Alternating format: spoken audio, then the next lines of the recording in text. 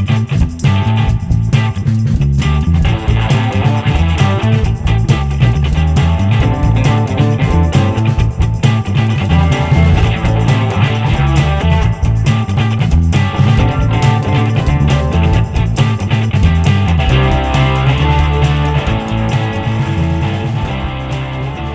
and gentlemen, to another episode of Loss of the Lieutenant. I am your host, Jacob, and I am joined by...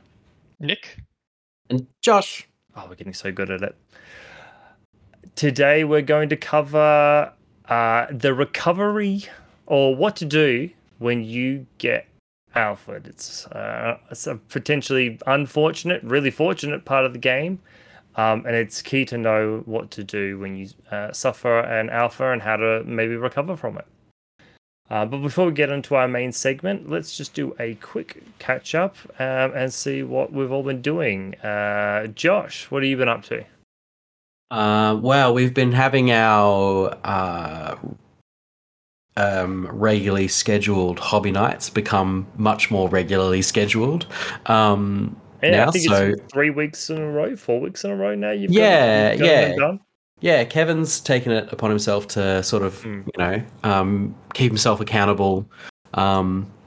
His partner's away on a work trip, so I think he's feeling a bit lonely.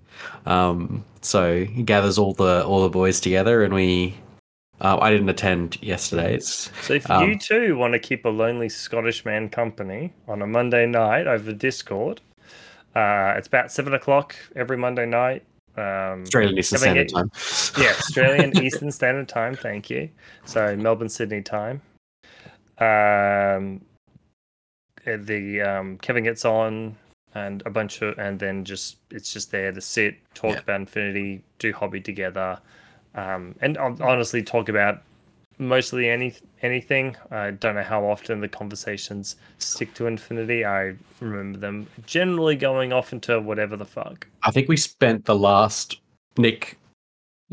old Nick came on, Nicky Toohill, Nicky No Breaks came on the call, and we started just talking about Song of Ice and Fire for a solid half an hour. Oh my god, no!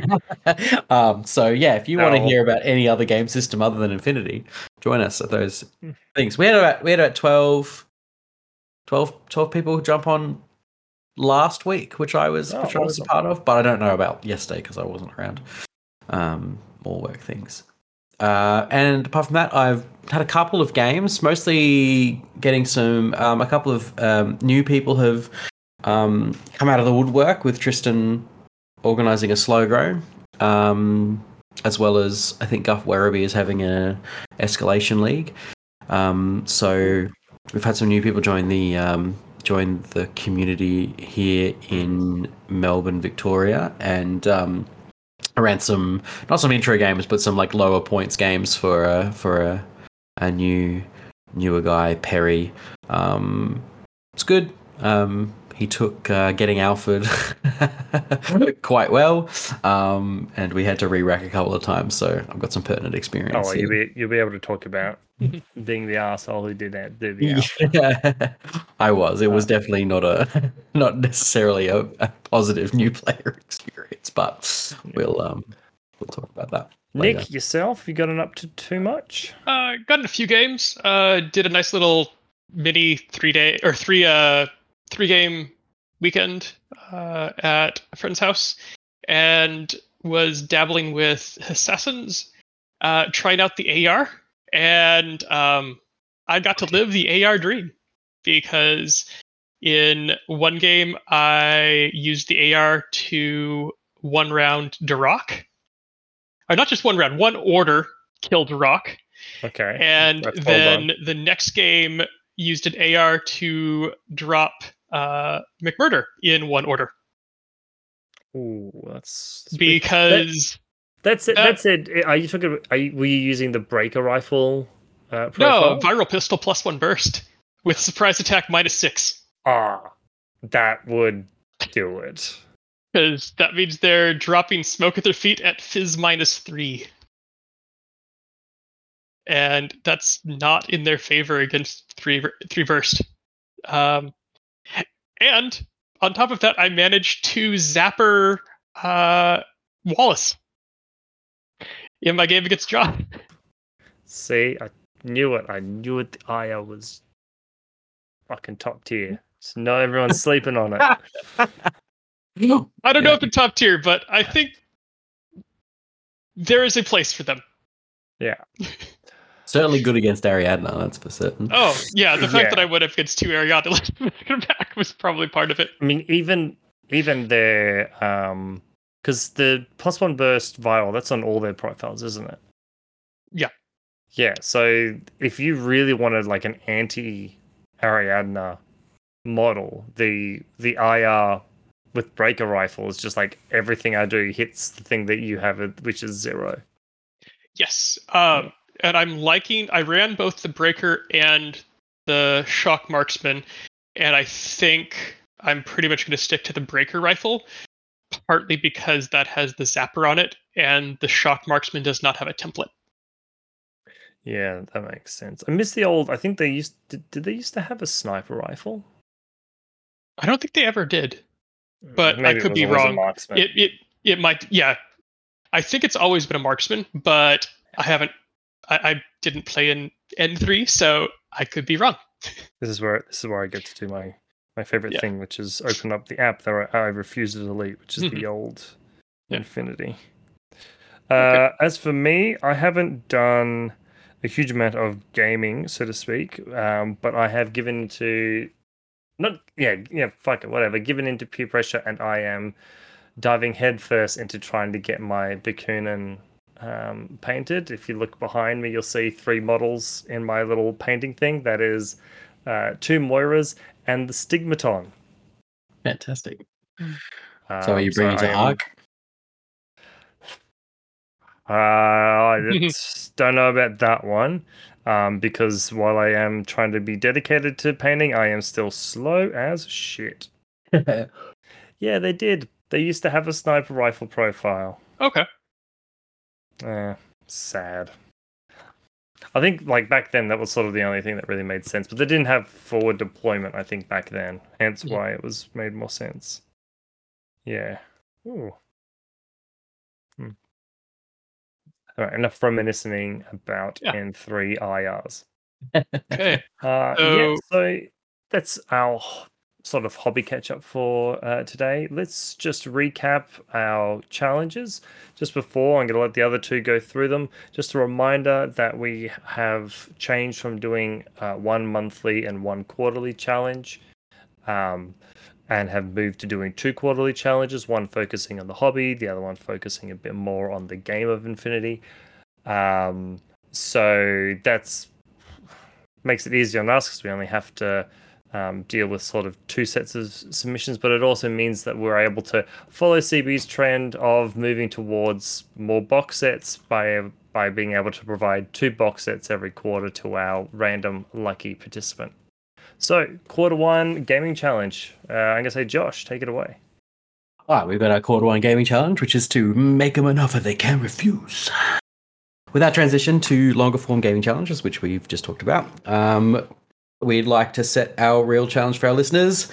So like Crime in Hollywood's version of New York, we want you to get organized. We at Lost of Lieutenant want you to plan and run an event for your local players and tell us about your experience. If you tell us about the event and give it a real fun name, I'll even put it on our socials for people all across the world to see and maybe come along if they're in the area. Doesn't have to be an ITS event, just a group of playing 3 games in your garage will fulfill the requirements of the challenge. Custom missions, resilience ops, reinforcements, free play are some of the many ways we all join Infinity, so break them out too. Submit your entry as a Google Doc to us at lossoflieutenant@gmail.com, and 1 random winner will be selected to win a small box of their choice from a retailer to be determined. Yes. Yeah.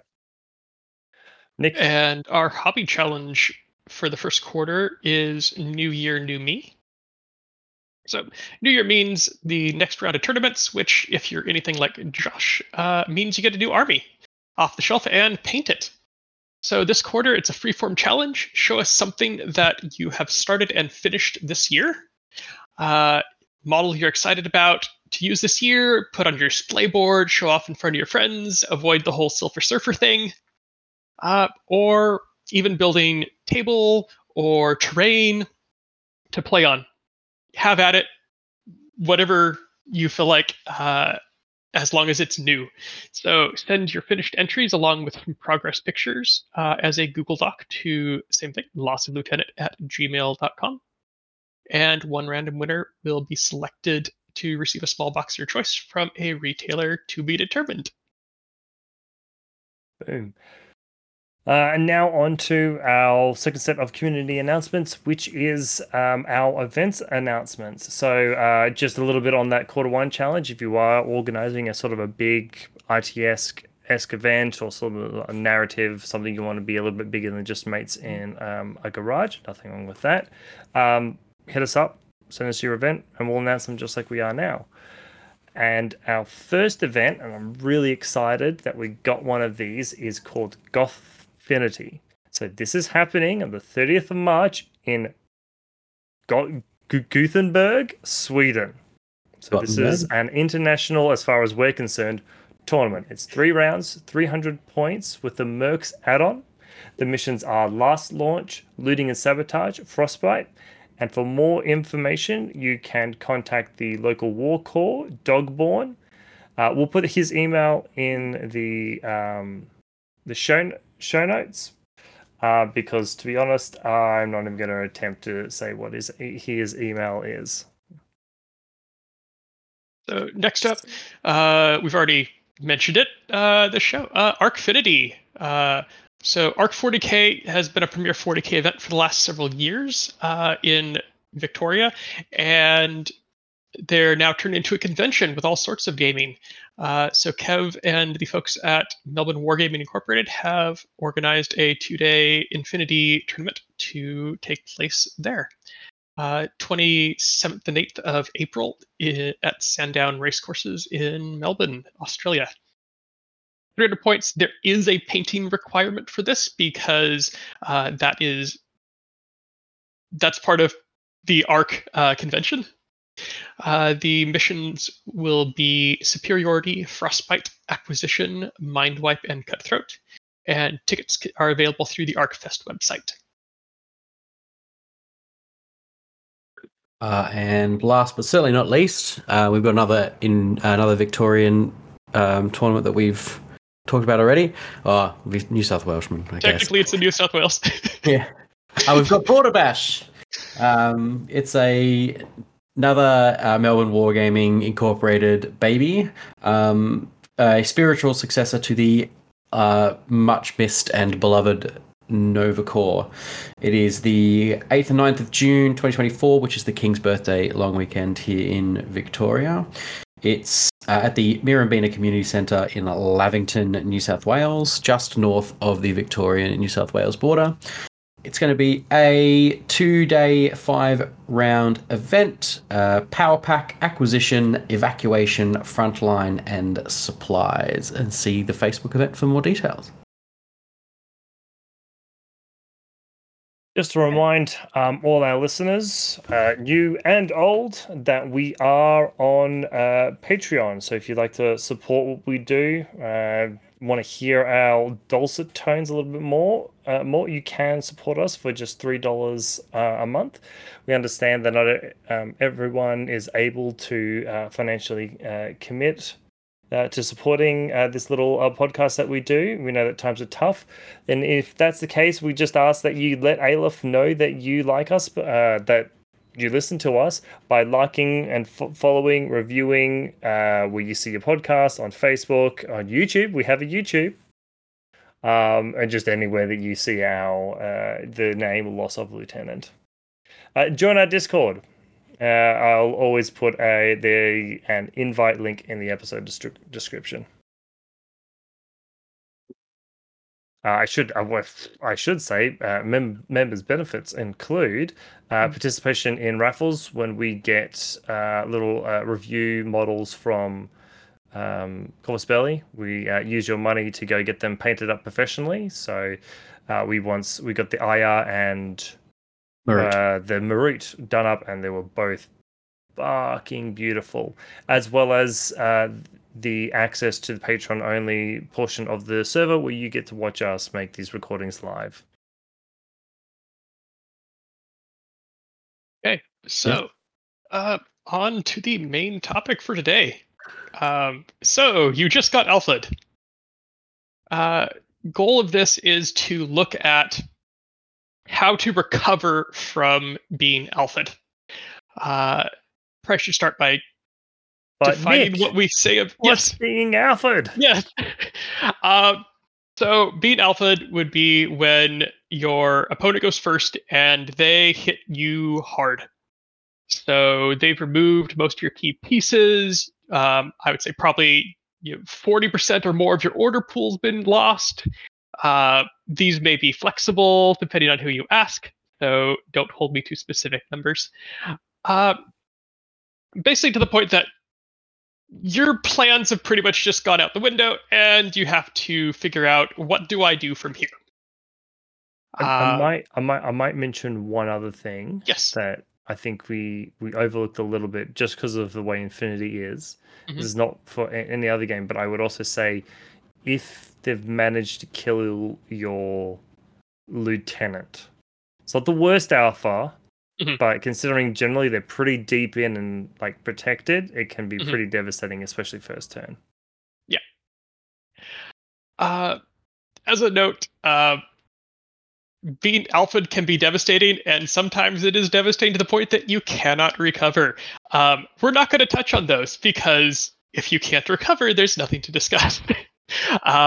Have a nice chat with your opponent, figure out what went wrong, what went right for them, and try to avoid that in the future. And if you're at a tournament, go get lunch. Oh yeah, yeah. Even if it's 9:30 in the morning. That's one thing always to remember is if you're at a tournament like CanCon and you get your ass kicked, you're at a convention, just be like, peace out, I'm going to spend the next hour and a half while you guys sweat it out looking at this convention. Do your best Submariner impression. Yes. Yeah. So, voice learner. Yeah, I guess first step, don't panic. So I guess probably start with, you go next slide. Splits up into what type of game are you playing? So are you playing kind of a teaching, learning game, a casual game, or a tournament game? Because you can approach them differently. So for a teaching game, basically make it a learning opportunity. Stop and discuss with your opponent. Any spectators that are there that know the game can also join in. Try to figure out what went wrong, what did you not see, how you could have deployed differently, and like I talked about the last time, can you proceed from here? And if so, how? Depending on what learning stage you're at, consider re-racking. But if you're still trying to learn deployment, consider having your opponent keep their original deployment, so you can better learn from what you've just discussed. Yeah, I suppose to add that if you are doing like a learning game and you're being the teacher, or a teaching game and you're the teacher, unless they've sort of, I guess, broken a rule, I guess, of Infinity deployment, and you want to just be like, show like, hey, this is how like why you don't do that sort of thing. Never really try to go into one of these games to alpha your opponent. Even like if you're gonna do it, make it so that it's like 3 orders, you're already in his face, and you're like, you did this. Like just don't. I can think of one game I had where like the Teutonic Knights were going second, were just like out in the middle of nowhere, and it's like, okay, I'll go and punch hard. But then I'm going to be like, okay, like that's why you don't do that sort of thing. You're always going to hide. Let's flick back 3 orders, right? You can move your deployment around. I don't really care about the order the game's supposed to go in, right? Let's just get this game going again. Yeah. Focus on making it. Sorry, go ahead. I had a similar experience last week. I played a couple of 150 point rounds against a newer player. In teaching and learning games, I always let my opponent go first, regardless of whether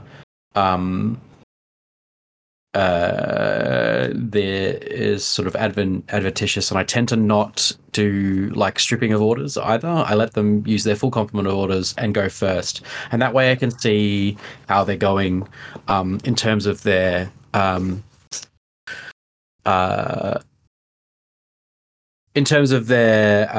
sort of reaction to my deployment, as well as their sort of basic knowledge of the rules, and that way, I'm not just running into them, because I know that I can pick apart a new player's deployment. It's just how it goes. Yeah. And he made some sort of key mistakes, and I came to the realization, because I wasn't, this is definitely a mistake on my part. I didn't realize how good Den McConnelly was in 150-point games, and so, and especially when he rolls Fizz +3 and is your Master Breacher in, or is your Keops in things. So, dodging on 20s is not a fun experience for your opponent in that thing. So that was definitely a learning point for me. But we rolled back. So he went first. Wasn't really able to dislodge me. That might have been a gun choice or a choice for his of his list. I talked about his list. I talked about the way he wanted to do things, and then we immediately re-racked with me keeping my deployment the way it was, allowing him to set up his deployment differently, and maybe making a couple of changes to his lists. I also took Den McConnelly out of my list and replaced him with like 2 Galwegians, which were significantly less impactful. So yeah, there's lots you can do from the point of view of a teacher to sort of mitigate this, but it's something that we all have to learn how to deal with. And even if you're the person, like I am, the person who always loves to go first. I love alphaing people. I'm a bit Joshy No Breaks. Let me just cripple your thing by using Shinobu to slice and dice smite your tag, or whatever. And so I can find that if I'm forced to go second, that I am not the best at defending. So it's a defense is probably the hardest skill, one of the hardest skills in the game to learn. And it's something that we take very seriously. The learning curve for going second is much steeper than for going first in Infinity. Yeah, absolutely. And if you're ever worried about, but I got to teach my new players how to deal with, getting alphaed, they'll learn, right? They'll go to a tournament once they feel confident enough, right? They'll make a mistake, right? Someone who doesn't know them will be like, I want to win this tournament, or I want to win this game. They'll get alphaed, right? It's going to happen. So you don't need to teach people what it feels like to get your shit pushed in Infinity. Right, it'll happen. Right, it happens to the worst of us. It happens to the best of us. Doesn't happen to Rob, but that's fine. Someone has to be on the top. That's true. Yeah. That's true. Okay, so for casual games, it kind of comes down to what are you and your opponent looking to get out of the game. Probably should discuss it with your opponent, and it's okay to re-rack. It's also probably a good idea to practice how you respond to being alphaed, because it's going to be a little bit more forgiving, and you'll have a little bit more flexibility doing it in a casual game than you will at a tournament.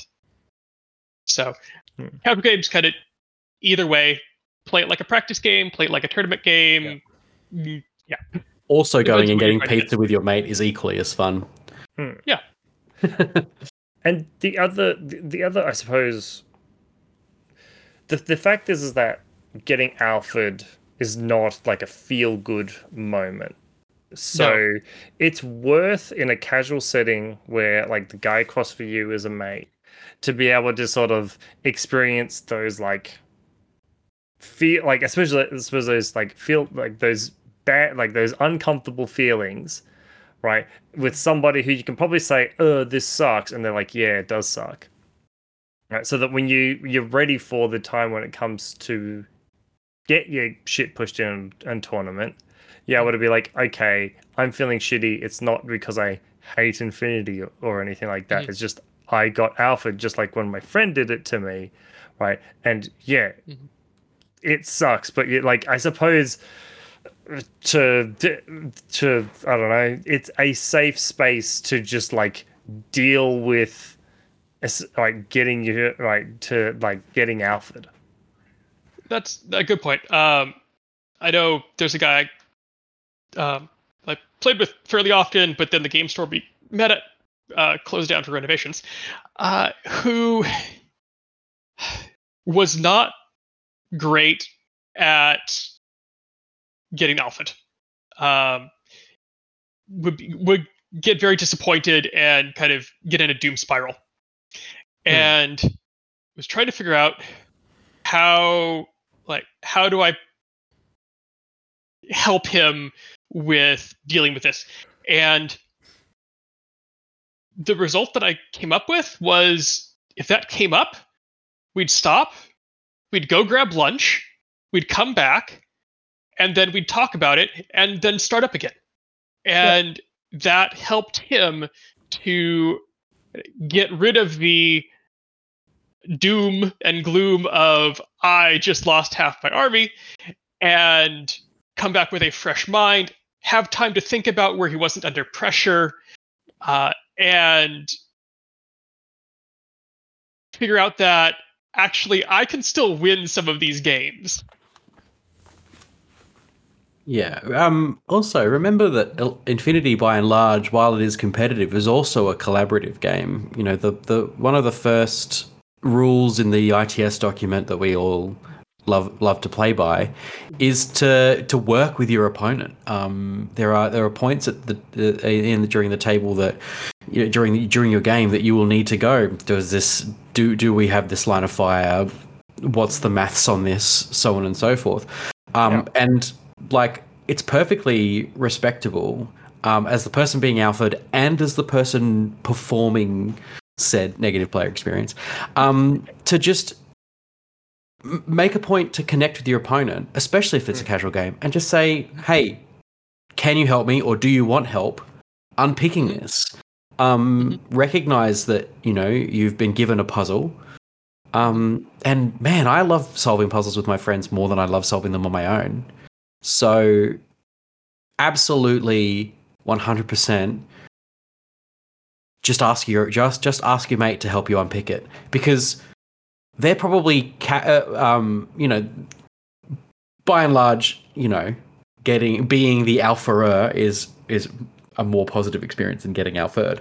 But there is a level to it where, you know, your opponent, you could be going, you know, if you've just been Alfred, you're like, oh, I don't know how to deal with this. I don't know how to deal with anything you've got down on the table. But your opponent's like, man, I can see like so many ways that you could completely destroy my game plan. Yeah.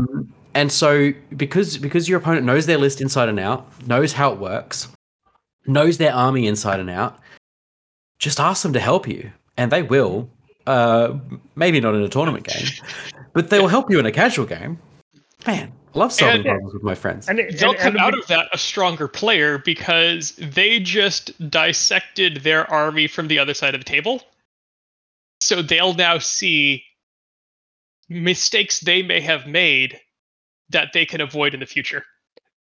Yeah, and it like you'll come out like, I mean, obviously this was a tournament game, but I'm going to talk about one of the games I had last episode against Ryan Kirby during CanCon, and I hadn't looked at. I really had not really looked at, I guess, like any of the IIS side of Yujing or the vanilla side of Yujing for fucking ages.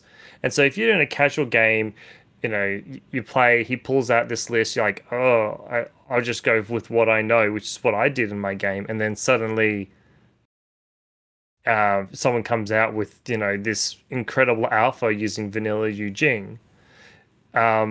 You get to, at the very least in that experience, right, learn, okay, you know, this army is not to be messed with. You know, I can't, you know, make this decision, right, if someone's playing an army this way, or you hit your opponent will, like you're saying, will say, oh yeah, but if you kill this and this, I'm stuffed.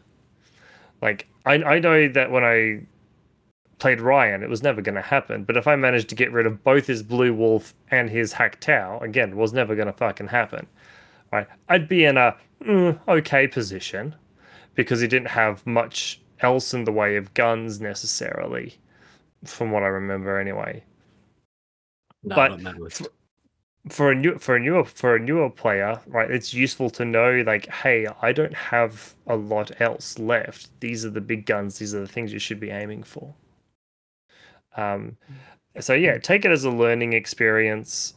I definitely think if you're the person doing the alpha ring, I don't know about you guys, but I think every single time I've done like a big alpha strike, I've felt like a little bit disappointed in myself, being like, oh, all right, well, this is gonna be a short game, right? And he's not having fun, and my opponent's not having fun. And in a casual setting, I'm more than happy if someone's like sort of frustrated or anything like that to be like, okay, I've put you in a crap position. I don't see much of a way of you getting out of this. Let's just rack it up, do all the rolling again. Yeah, even just rewinding a couple of orders. Yeah. And going, this is what you should have done instead. Let's see if we can change the situation by you taking a dodge here instead of a shoot, or throwing smoke in ARO rather than doing something. So there's lots of things that you can do to sort of mitigate the bad feeling in a casual game. And if you're the one doing the alpha, you're testing something out in this casual game, so like more of a tournament prep sort of situation. And for instance, like I remember trying out my 2 Chimera list. Right, I tried that out. Right, had it gone like really, really well, I would have been like, okay, cool, that works. Let's pull it back. I'll try the other parts of my army. Right, so if you're like doing that sort of thing, be like, okay, cool, that works. Right, start again. Move on to trying out another aspect of your army. Absolutely. Yeah. Okay, so that was learning and casual. Now for the meat of the episode. What do you do in a tournament game? So yeah, you're missing an all capitals cry silently, but that's kind of what this is about. Weep openly. Yeah. We're gonna start with check. Like, did you just fail your morale check as a player? Because it's one of the toughest experiences playing Infinity. Yeah, it is incredibly demoralizing.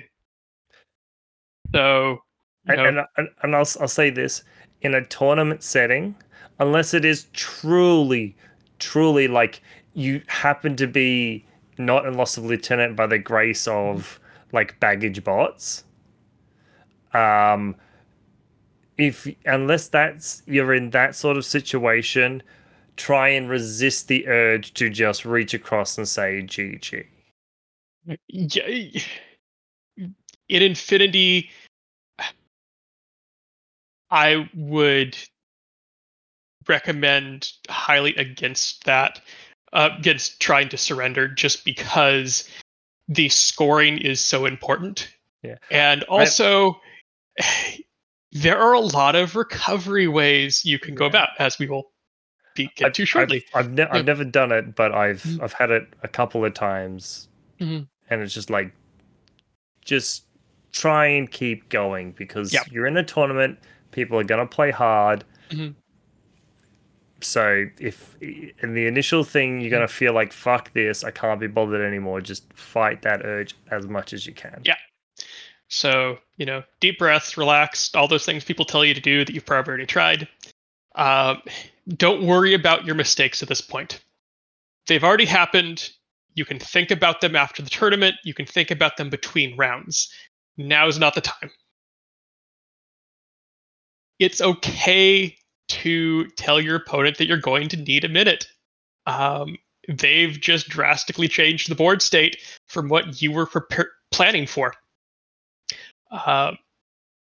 It could be easier if you slip in a nice compliment, like, "Oh, that's quite the pickle you've thrown me." Compliment them while at the same time going, "Give me a minute." So you're coming at this as an American, Nick. I can Yes. tell you right now that when someone does that, you can go straight across the table and go, "You motherfucker! I've got no idea what the fuck I'm gonna do." And you're like, "Yes, right, you can." So compliment. Yes, I did write this Right, slide. sure. Yeah. So, one thing to remember: if you have half the orders, that means you can spend twice as much time on each of those orders. So This the is an clock awesome pressure point you bring is up. less than you think it is. Yeah, this is an awesome point that you bring up, and I completely didn't even think about it, is that if your army is cut in half, every order you can take twice as long to decide what you're going to do with it. And by rights, you should be being more careful anyway.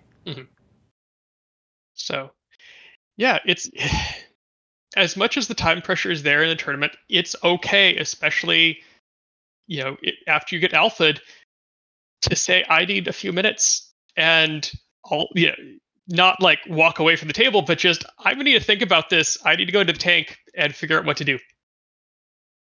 Well, you can walk away from the table as well. Yeah, I was about to say you can absolutely walk away from the table. Honestly, that's probably another one. If you are actually in a state where you may not be the best sportsmanship or best sportsman, it's okay to walk away from the table for a minute or two and come back. Your opponent will probably appreciate that, and hopefully they'll be able to see why. Yeah. If what worst comes to worst, you're feeling embarrassing by you need a moment away from the table. There's always bloody toilets to go to. Just excuse yourself for a moment. And your opponent's not going to mind because they've just put you in a hard position and they're just like, yep, I'll be happy to sort of bask in the glow of the destruction that I have just rained upon my opponent. Yeah. And when in doubt, weep openly. It's fine. Yeah. Pity points. Yep. Okay. You say that, it reminds me of the story I read once. I won't go through all of it, but it's the Warhammer story where a guy's about to kill someone's Farseer and they put their hand in front of it to try and stop their opponent. And they're like, please don't kill my Farseer. And they're like, what are you doing, dude? You can't see it. Yeah. He's like, no, please. It's like a little kid in a tournament. He's like, no, I haven't been able to do anything with my Farseer yet. Please don't. Hand of Mork. Or is it foot of Gork? Or what? Yeah. Okay. So next one. So don't forget your tactical phase. At this point, seriously consider consolidating your command groups. If you've had a third to a half your army go missing, you may be at the point where you just shove everything into group one. Yeah. But don't forget when you do this to save a command token if you need to reform a fire team. Yeah. Similar to this is with consolidating groups is if you already have a fire team but you've been put in lost lieutenant, you might have to consider. I mean, you've been put in a tough situation, burning all of your command tokens to keep that fire team together. Yes. Yeah, I've got nothing to add to this one. It's okay. Yeah, it's a pretty short one. Yeah. Okay. Yeah, it's sometimes you do need to even if it's like thinking a round or two ahead and pulling an order that you might not necessarily use in group 2 into group 1 or either because that does generate 2-3 more orders for you across the whole game, especially if it's just a cheerleader, or even if you've got 2 specialists in group 2 that haven't been killed, but everything in group 1 has died. You need to so you need to split those guys so they can do the best work they can. That's a good point. And move them if you don't have the order efficiency of duos or whatever. If you're playing vanilla, especially, sometimes you just need to split them in order to complete the mission. So consolidating groups is a very good idea or even spending a couple of command tokens to switch some models around because you need fewer orders on something that moves 6/4 than you do on that specialist in your DZ that moves 4/4. So swapping Wallace and your volunteer paramedic, not necessarily a bad idea. Or even swap something into your group that can form a new fire team. I've often seeded wildcards throughout my whole list, especially Easy and Ariadne, I must admit, in order to be able to do that. If something drastically bad does happen, you can spend a couple of command tokens to gain much more order efficiency and extra dice or whatever by slamming that wild card back into another fire team. And don't forget, and this is honestly, it's probably going to be something I could repeat every single slide, is don't forget of any of the abilities that you have to take advantage of during the tactical phase. The main one here is if you manage to still have a Strategos 1 lieutenant, just don't forget it. I mean, even in your opponent's phase, don't forget things like after being alpha, don't forget regeneration or anything that can help you recover. So there's that moment of, take a breath and all that sort of thing. Try and remember everything that you can do in these particular phases. Mm-hmm. Just try and remember all the abilities. So I think, especially for a newer player, Strategos, the fancy thing is they're converting the lieutenant order. It's only when you're in these situations where you really appreciate what you can do with the moving of guys for free. Mm-hmm. Yeah, that's excellent point.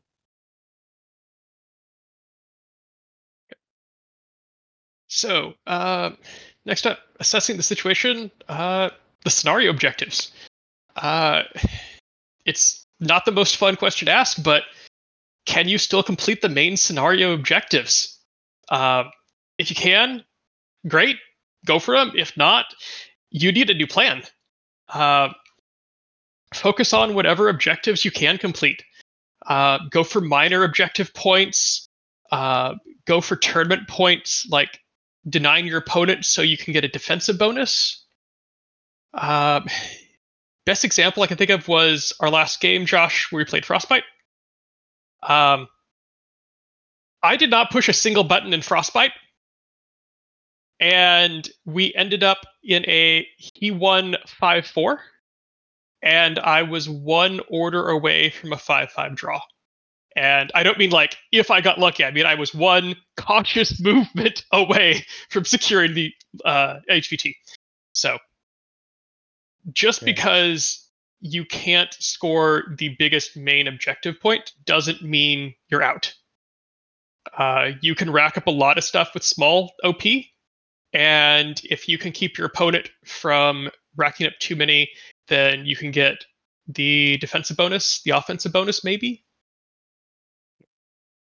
And depending on the scenario, try and remember that you need to look potentially now at the long game. If you got a scenario where all the scoring is done at the end, acquisition kind of is one that comes to mind, but there are plenty of them. Everything is scored at the very end of the game. So you can focus, you can do that pivot for your first and second turn, and then go back to trying, if you've maybe gotten yourself into a better position, your opponent's gotten everything that was sort of out and loose, and now you've sort of whittled them down to where you're kind of on even footing, then you can pivot back to, okay, I'm going to go back and do the objective. I'm going to see what I can get out of it. And there's nothing wrong with focusing on just making it hard for your opponent. So putting a single camo marker near his HVT stops him from getting secure HVT. Mm-hmm. So you can start purely with something like that. Yeah. Yeah, and stage things too. Not everything has to be completed in one turn. Yeah, exactly. Yeah. You don't always have to shoot the snooker ball into the pocket on your first attempt. Sometimes it's better to just get it close to the hole, and fire it in on your next turn. Yeah. It doesn't need to happen straight away. A good example of that is if you get lucky and let's say do 2 wounds to a tag with something that really shouldn't have, right? Except that, hey, 2 wounds on a tag is big money, right? In your situation, you don't need to go and try for it again. You have to be really cautious in this sort of thing of not sinking a bunch of orders into something that might pay off in some maybe big way, but is super unlikely. You've got to Infinity's always been a numbers game. You've now really got to consider what's going to give you, if you can rely on it, the best numbers. 2 wounds on a tag is sometimes 2 engineer rolls away from being a dead tag. I mean, two wounds on an engineer can be the difference between a dead tag or no command tokens on your opponent and 2 orders down. Yep. Yeah. Plus, like I said, 2 wounds on a tag, you don't necessarily have to finish it off because your opponent's not going to be putting that into the situations he would have if it had all 3 wounds. That tag is not going to be taking the fair firefights. Yeah. There is... I can think of one. I think the Gecko is the only tag that I would say is quote-unquote expendable. There is no... And even then, not really. There is no expendable tag in the game. Yeah, right. So you do 1 or 2 wounds to it, right? Or like a wound to, let's say, a hack tower or something like that. Or even, especially with CA, Josh, you've been playing them. I'm sure that like a wound to the Ski of Oros is something that your opponent's gonna be like, I really would rather keep my Ski of Oros alive right now. Right at the very beginning of the game. It depends on. I mean, the Ski of Oros is not a tag. The Ski of Oros just looking does not put his head up very often. No, it doesn't put his head up very often. But I am also just a fuck it, we ball Rambo kind of player. So you kill my Ski of Oros. I'll just be a lieutenant somewhere else. It's fine. Yeah, look, my hackers now whip what? It's a bad example. It's a bad example to bring up a model with Momonica.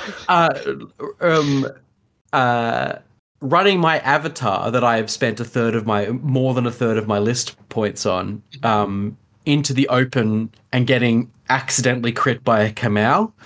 Yeah, sometimes it happens, and you get 1 wound left on that avatar, and you're like, oh, I forgot to bring Dr. Worm in this one, and I can't afford to have my avatar die because then I've got nothing left. So and then you start taking. An avatar never really takes a fair firefight, but but it's you start taking the you have to pick and choose your battles very, very carefully with a tag on 1 wound or a heavy infantry on 1 wound or someone your big attack piece that's only got NWI. Play to your outs.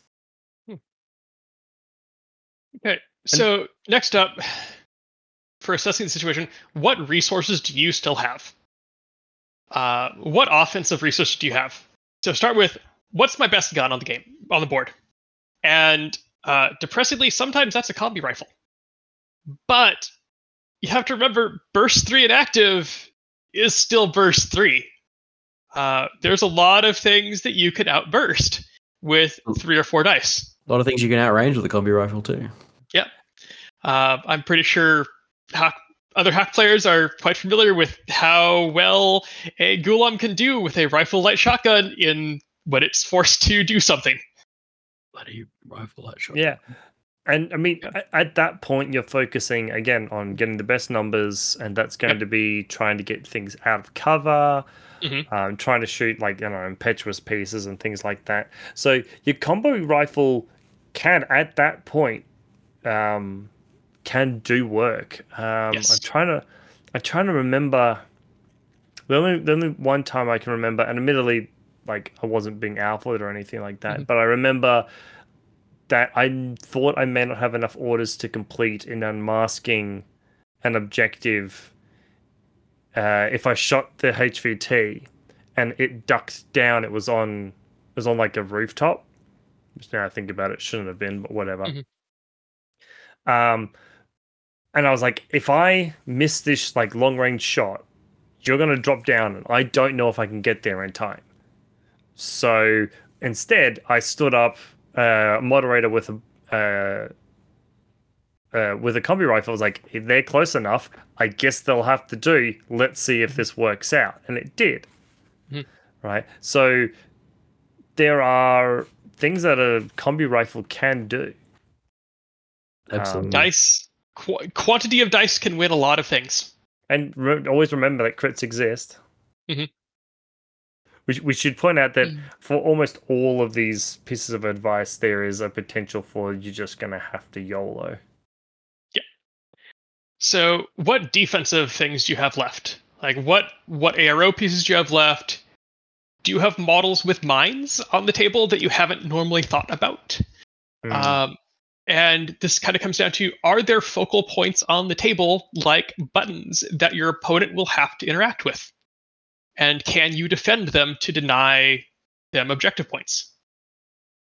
I think almost sort of a key thing with like being defensive is, and I always sort of think about this when I have to play defensively in Infinity, is it's about wasting your opponent's orders on things that don't, at the very least, hurt you. I suppose in this case, it's about wasting as many orders as they can. Especially if they've, and we'll get into this later, but especially if like you can slow down their objective getting and they have to sort of switch to focus on that, gives you a chance to consolidate.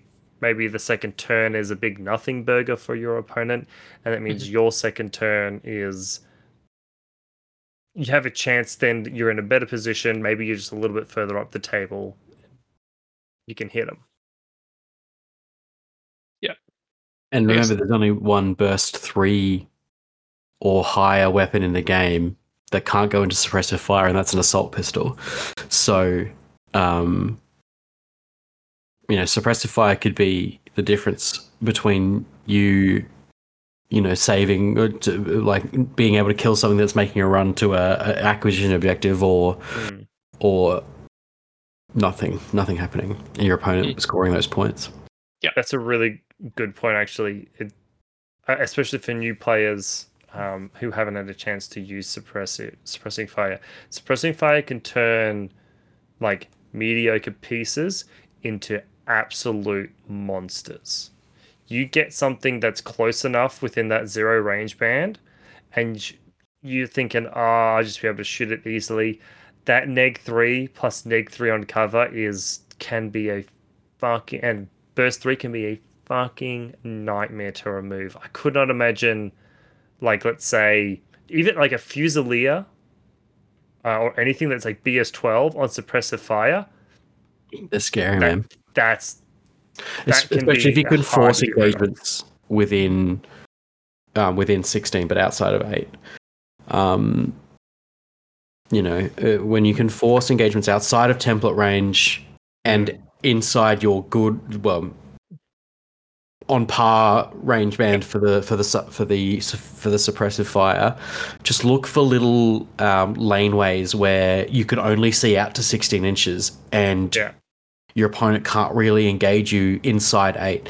It's a sort of an advanced table reading thing, but you can definitely, there are ways to find out where you can just pop a guy and have him be annoying as possible. Also, stand your rear regulars up. Oh yeah. Your beast hunter that has a Panzerfaust. He's min-neg 3. Even if he's out in the open, he's still got a BS10 or BS11 Panzerfaust. He can absolutely kill something. Don't forget about, like, if you've got some sort of like Morlock or some sort of melee that you can throw at them that maybe you're opponent, you're a player that doesn't really like or necessarily going into melee. It could be like the move is to try and push up this weird irregular piece to try and scalpel something out of their army. I mean, at the very least, I know the way I ended up taking Dog Warriors is Dog Warriors aren't fantastic in close combat. But what they're really good for is you get a Dog Warrior into a fight with something, doesn't matter what it is, just something. That if that thing's not good at melee, it's stuck there. Mhm. Right? And more than likely, your opponent is going to have to, again, waste orders to get that Dog Warrior off the important part, or they might even kill that important model. Then your Dog Warrior is free to throw smoke and do all sorts of things and just be fucking annoying. Mhm. And remember that if you've been Alfred, you've got limited resources. So if you can, you're probably better off stacking your hazards on the important objective than necessarily spreading out. Yes. Yeah, Right. because at that point you're not so much concerned about protecting your own pieces from your opponent. You're concerned about stopping them from scoring objective points. Yeah, And it's not. so, Yeah, it's not hard to deal with a crazy koala or a suppressive on its own, but it's damn difficult to deal with a crazy koala protecting somebody in suppressive fire. yes. And templates. Mm. Even a chain rifle can stop an opponent. Like, you don't even have to kill a model.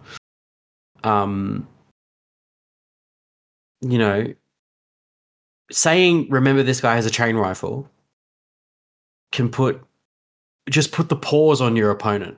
You know? And like there are so many times that I've been absolutely just stymied by the fact that remember this guy has a chain rifle. And I'm like, oh well, I can't engage this safely anymore. It's everything's a gamble. You don't care if you lose your Quang Shi, but boy howdy, Shinobu hates taking a chain rifle to the face. All that reminds me of is the first time I had to deal with tigers. I thought it was like a Gaki where one had the template and the other didn't. No. So my opponent was running both of them, and he's like, no, they have chain colts. I'm like, okay, but this one. He's like, no, it has a chain colt. He got really angry at me because he's like, they have chain colts. I'm like, fuck, how do I deal with these little gremlins that are in my face right now? You shoot them all from got chain colts. 100 feet away. They were over the board 2 minutes ago, and I shot at them. And that's probably one other thing is dodging is a huge resource for movement. If you can use it, use it. Right? Use it to get up the board. Use it to reposition. Right? And I suppose unless you got something else, always be dodging. Because if your opponent can't do anything to you, but like let's say you can hear them, there's no harm in dodging. And if you don't want to do anything, you can just say, I'm not doing anything with that dodge. You don't have to move. Yeah, except if you're in melee, because you have to roll through disengage. Yeah, you have to get out of the engagement. But yes. So final resource should look at is recovery. So this would be your doctors and engineers. And at this point, need to look at order efficiency. It is earlier in the game than usual for looking at order efficiency with engineers and doctors. If you can recover a model in one order with a doctor engineer on bottom of turn 1, that model will generate 2 more orders for you. So a +1 total net order gain. If you can recover them in one order. If you recover them in 2 orders, it's now broken even, but you've also postponed those orders till later in the game. So that's kind of a decision you have to make based on what your resources are. Yeah. So if you're rolling for Hawk Doctors, go for it. If your doctor is a Fusilier paramedic, best of luck. In addition, consider recovering key pieces to bleed orders off your opponent. So this would be stuff like standing up your TR bot, or anything else that's going to take your opponent more orders to put back down, that they're going to have to put back down before they play the mission, and that you can bring up for 1 to 2 orders. Every list with a TR bot is improved by putting a slave drone or a yard bot or whatever it is within walking distance of that TR bot. And outside of blast template range. Yeah. 3 inches away is perfect. You can't measure it, but you'll learn. 3 just looks like. I just remember it's 2.5 bases. Is that how you remember it? I'm just giving advice here. It's like 2.5 bases. So you just be like,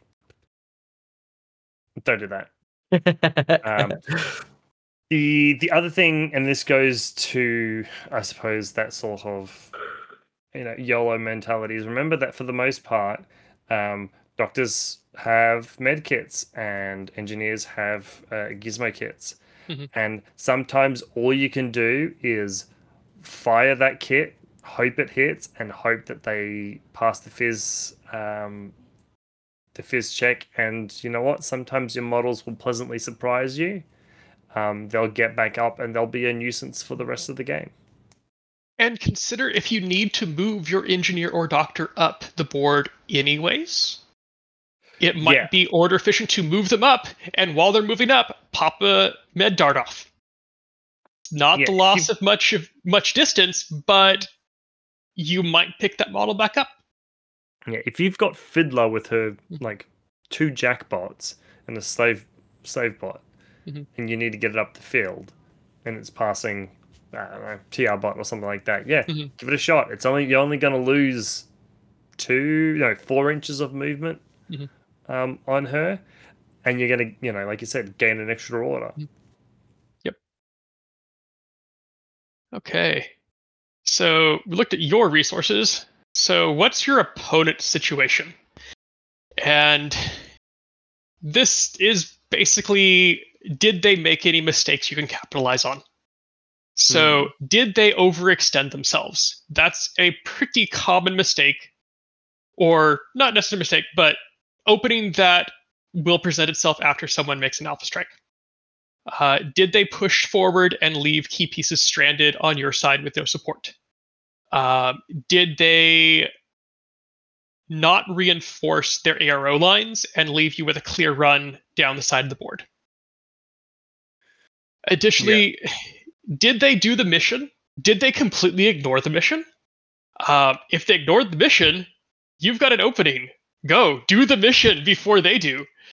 Get ahead there. So that's almost the opposite of what I was saying, is look at the long term. If you've got a scenario where the points are scored as you do a particular action, especially in something like I think it's still Mind Wipe, right? I think you get a point for flicking a switch, but also it means you can flick the switch. You figure out what your opponent has to do, and when we were talking about making it difficult for your opponent, you go, I'm going to put all my defensive resources on stopping you from touching that button. Yes. Yeah. Or even countermeasures.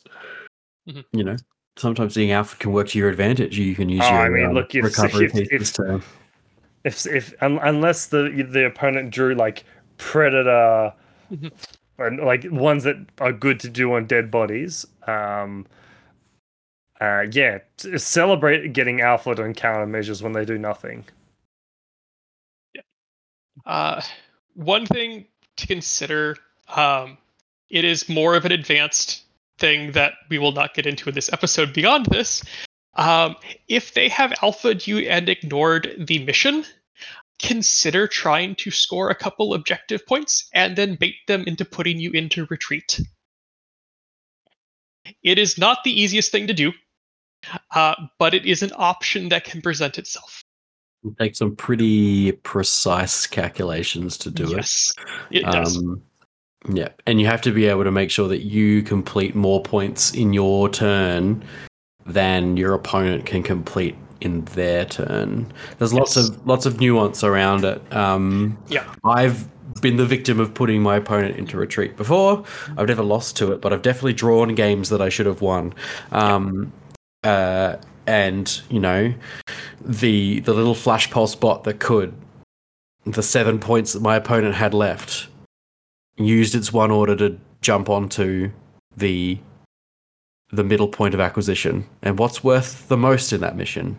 It's the middle point, controlling the middle point of acquisition. Really funny. You know, that turned from a 4-0 victory or a 4-1 victory for me into a 4-4 draw in a tournament. So it being in retreat could be a potentially positive experience, a positive play for you.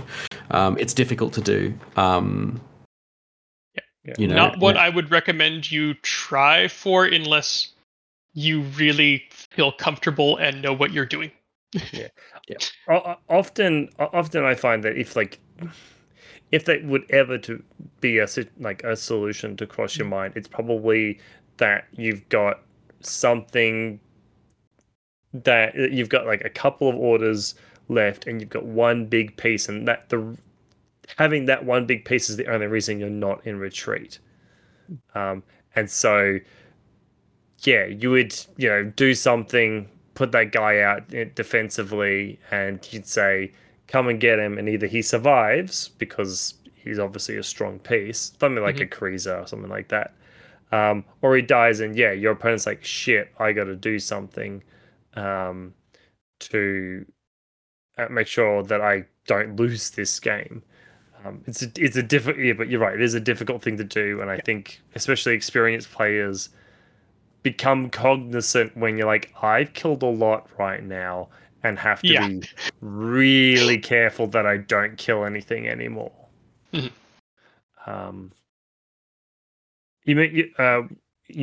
got there running to the back line, and it's good to point out that.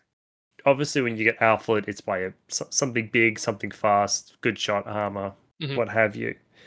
But those things are only as good as the orders that you can pump into them. Yep. So and this is like sort of, I suppose, more like typified in like a if someone's like running a Marut or someone's running the Avatar, is there's generally a lot of backline near defenseless pieces like Imitrons or Net Rods, Flash Pulse bots, even the Icadron Batroid, right? Really properly defensive baggage bots. If you can get up and, let's say, take out 5 of those, it may not feel as good as like killing main pieces, but suddenly the avatar, the tag or whatever, has got 5 less orders to play with. Yeah. Right. That in itself can be worth it.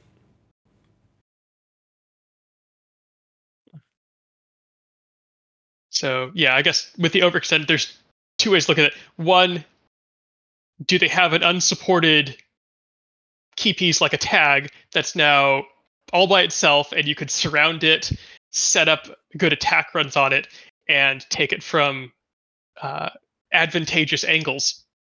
Or did they leave open a path for you to run and this would even combi rifle, boarding shotgun into their back line and just clear out the cheerleaders?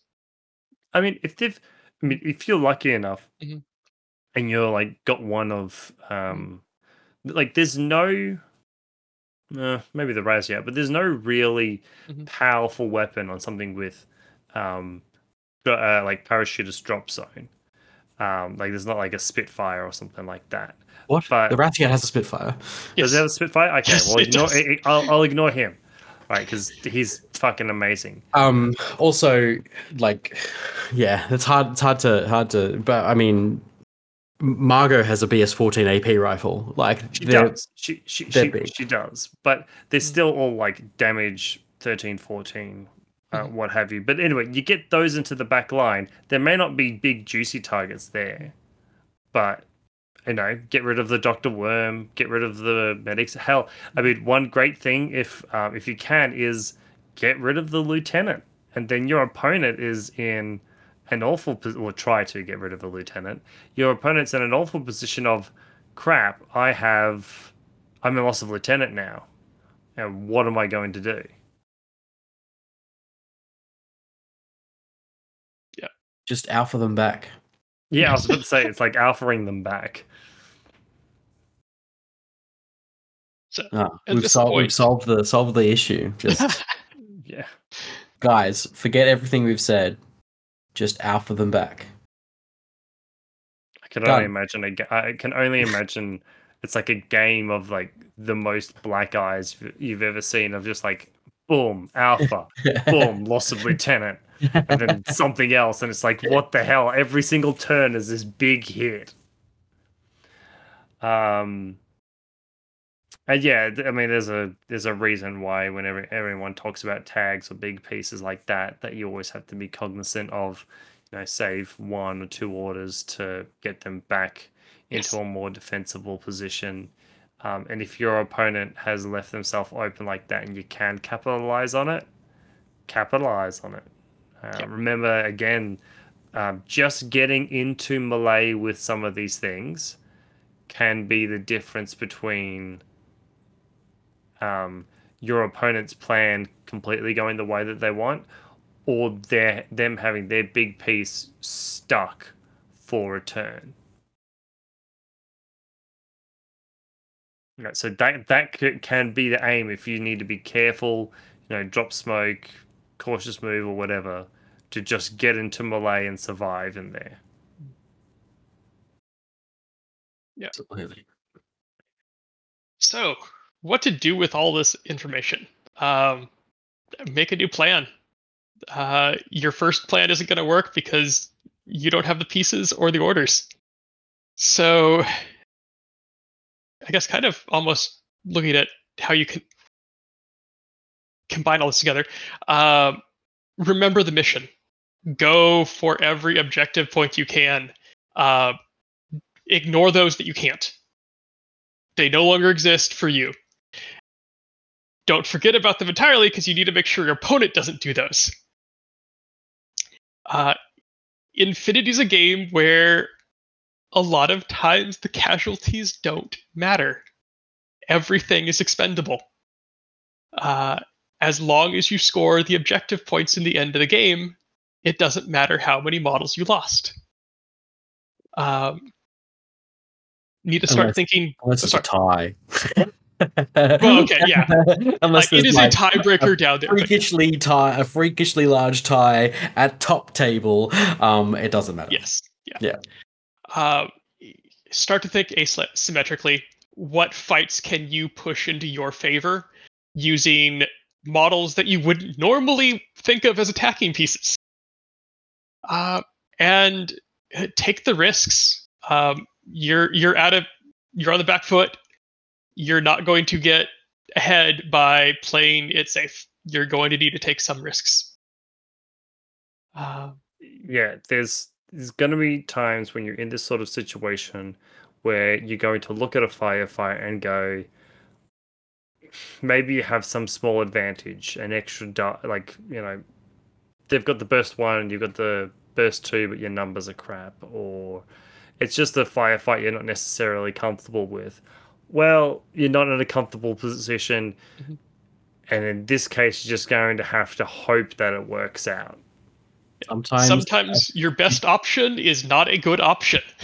Sometimes the Fusilier missile launcher, calling Fusilier missile launcher inactive, can just downrange things.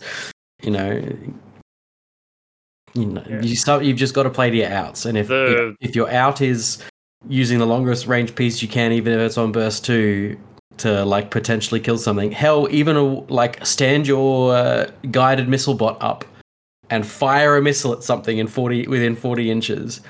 Sometimes you just roll a 12. You need to take those risks, and if it's one order that potentially gets rid of a whole bunch of theirs, it's worth it. Yeah. You probably go to the next one because and just start with the summary because I think this slide ends up wrapping too much into that. Yeah. So, yeah, really, you've got to relax some, focus on what you need to. I realize that's much easier said than done. Don't forget the mission. Play the mission. That's how you win the game. You don't necessarily win the game by killing models, unless it's firefight. And remember what scores you tournament points. So if you can keep your opponent's objective points low, you can aim for a defensive bonus. If you think you can pick up 5 random points from around the battlefield, go for it. That's an offensive bonus. That will keep you up in tournament points in the end. See, even if you're in a tournament, see it as an opportunity to make a new friend as well. You know, your opponent's going to walk away from that feeling like it's a very positive experience if you return positivity back to them after you've been alphaed. It's hard to just to have that positivity, especially if you're like feeling like you could possibly win this game going into it, or that you need to win the game, or if it's bloody top table of your 80 player tournament. It's the biggest one of the year, and you are 4-0, and you need to win this game to win the tournament, and you get alphaed. I know it's hard to be positive. Just be positive. Be that good sportsman, because the game is temporary. And to the person, again, especially in a tournament setting, there's nothing wrong with aiming for an alpha. But if you really succeed at crushing your opponent, acknowledge that you did right, that you put your accept that you put your opponent in a hard position, help them out, be apologetic, or at the very least kind. Remember that you did a horrible thing and you're a bad person. Yes, exactly. Anyone who's like, I alphaed someone and they get like a sense of glee from it, right, they're just like not a good person. If you're getting join Josh's No Breaks Club. Yeah, if you are getting a sexual thrill out of it, turn yourself in because you're a psychopath. Oh God. I cannot tell you how many psychopaths are like that's their jam. Just being mean. Yeah, that's true.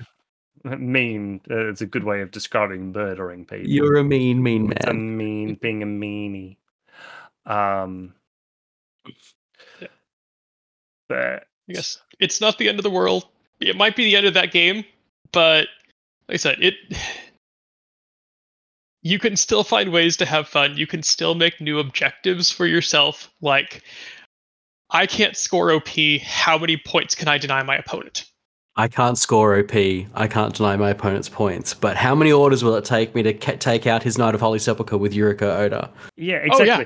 It's 5, by the way. It's 5. if you can't get back into the game by like doing something funny to your opponent, if you can't see a way of getting any objective points or like meaningfully impacting your score, and you don't and you've managed to fully resist the urge to just GG and walk away, go for a fucking moral victory, right? Do something like funny that makes you feel good about what you managed to achieve in Infinity, because half of the time the stories that we tell about a game of Infinity aren't necessarily like, oh, I did this and this is how I won and this tournament, and it's sort of dry. I think like from CanCon, one of my favorite things was my moderator paralyzed a Fide. Survived the first close combat, the next close combat, managed to paralyze him. Fantastic. Right. That's an awesome story to tell. And is something that you can be happy about, even proud of, if you want. So there's things that you can do to not necessarily recover the game, but I suppose recover your fun. Yes. Um, and play to your outs. A lot of good stories come from. So I was down to 3 pieces, and this is what I pulled off with those 3 pieces. Yeah, and I don't think I don't think I like stories more than when the opponent talks about them getting their asses kicked, because they're like, oh, this was fucking amazing, or this was like a really good idea, right? And I can't, I gotta learn from this, and I should do this next time. I mean, it's that old sort of adage that you don't really like learn from your successes, but you like your greatest successes, you learn from some of your greatest failures. Right? I remember, like, again, my tournament game against Ryan. Right? I got to learn that you don't hard second vanilla Eugene. Well, I think that's we could sum up the so you just got alphaed after hard seconding into vanilla Eugene slide to being dumb. Yeah. Don't do that. Don't do that.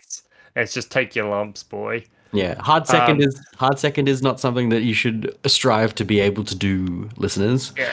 Yeah. Hard second is something you should not attempt unless you really know what you're doing, or you think it's the only way you could win the match. I should define hard second though. Hard second in Australian slang is when you deem the mission is more appropriate for going second. Your opponent chooses to deploy for you to deploy first, and you choose second, or you just choose second when you keep initiative. It's putting yourself on the back foot because your opponent sees your full deployment before you go second and before they go first. So it allows your opponent the maximum amount of information going into their first turn.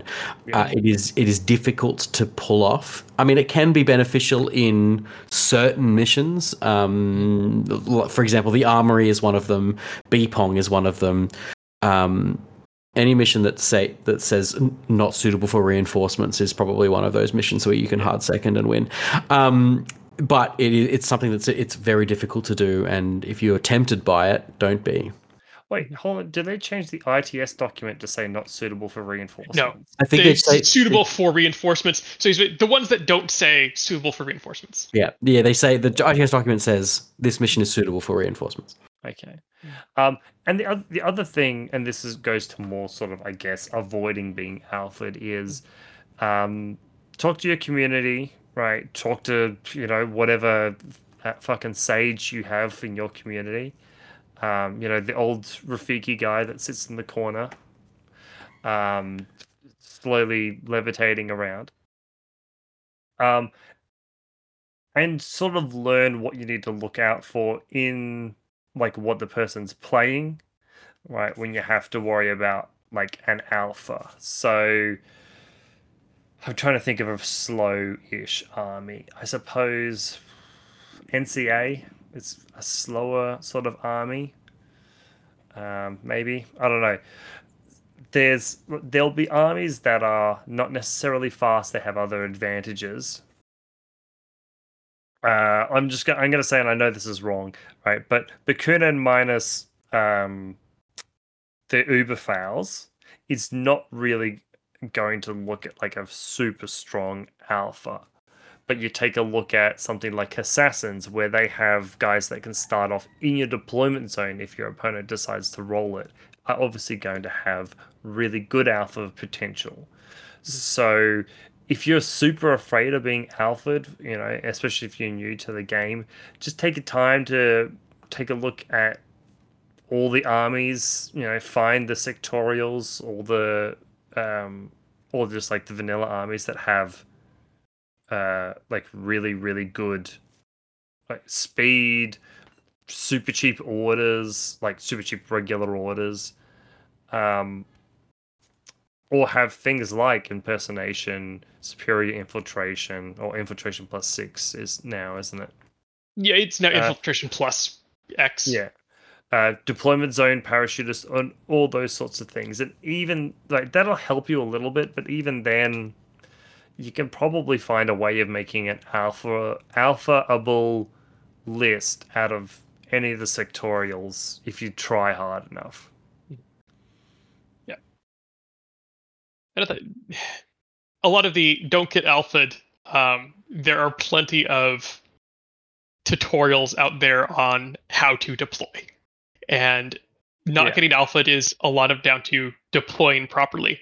That said, even deploying properly does not always protect you. There can be angles you don't see, and your opponent may just be that good.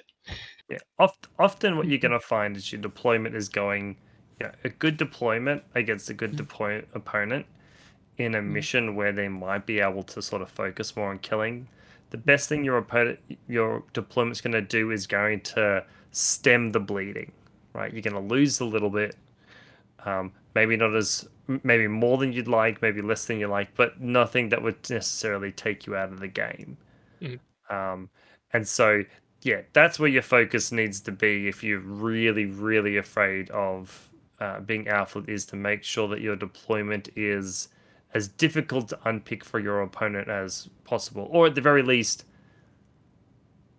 made in such a way that it's not worth your opponent trying to unpick it. Yeah. Absolutely. So I think we have reached the end. Yeah, so a little bit shorter episode today, guys. A little bit of not a lull or anything, but we haven't got a huge amount of news coming our way. But we will be sort of, I suppose, I'm sure, doing Road to, oh God, what's a nice name for Road to Border Bash? Well, I rode to Arkfinity first. True. Or Border Bash. Oh no, Jordan. So I think that have a listen to this one, guys. Throw a couple of practice games in if you struggle with being alpha'd, and just remember that this is a game, and we're all here to have fun. And if you see this on your Facebooks, on the Discord or anything, you're one of our Patreon listeners or you're one of our regular listeners, let us know your stories of alphaing and being alpha'd, so we can either shame you or, we can start a support group. Hey, Alpha'd Anonymous. Being Alpha'd Anonymous. Yeah. All right, guys. Thank you very much for listening. I've been Jacob. I've been Nick. And I'm Josh. Good night.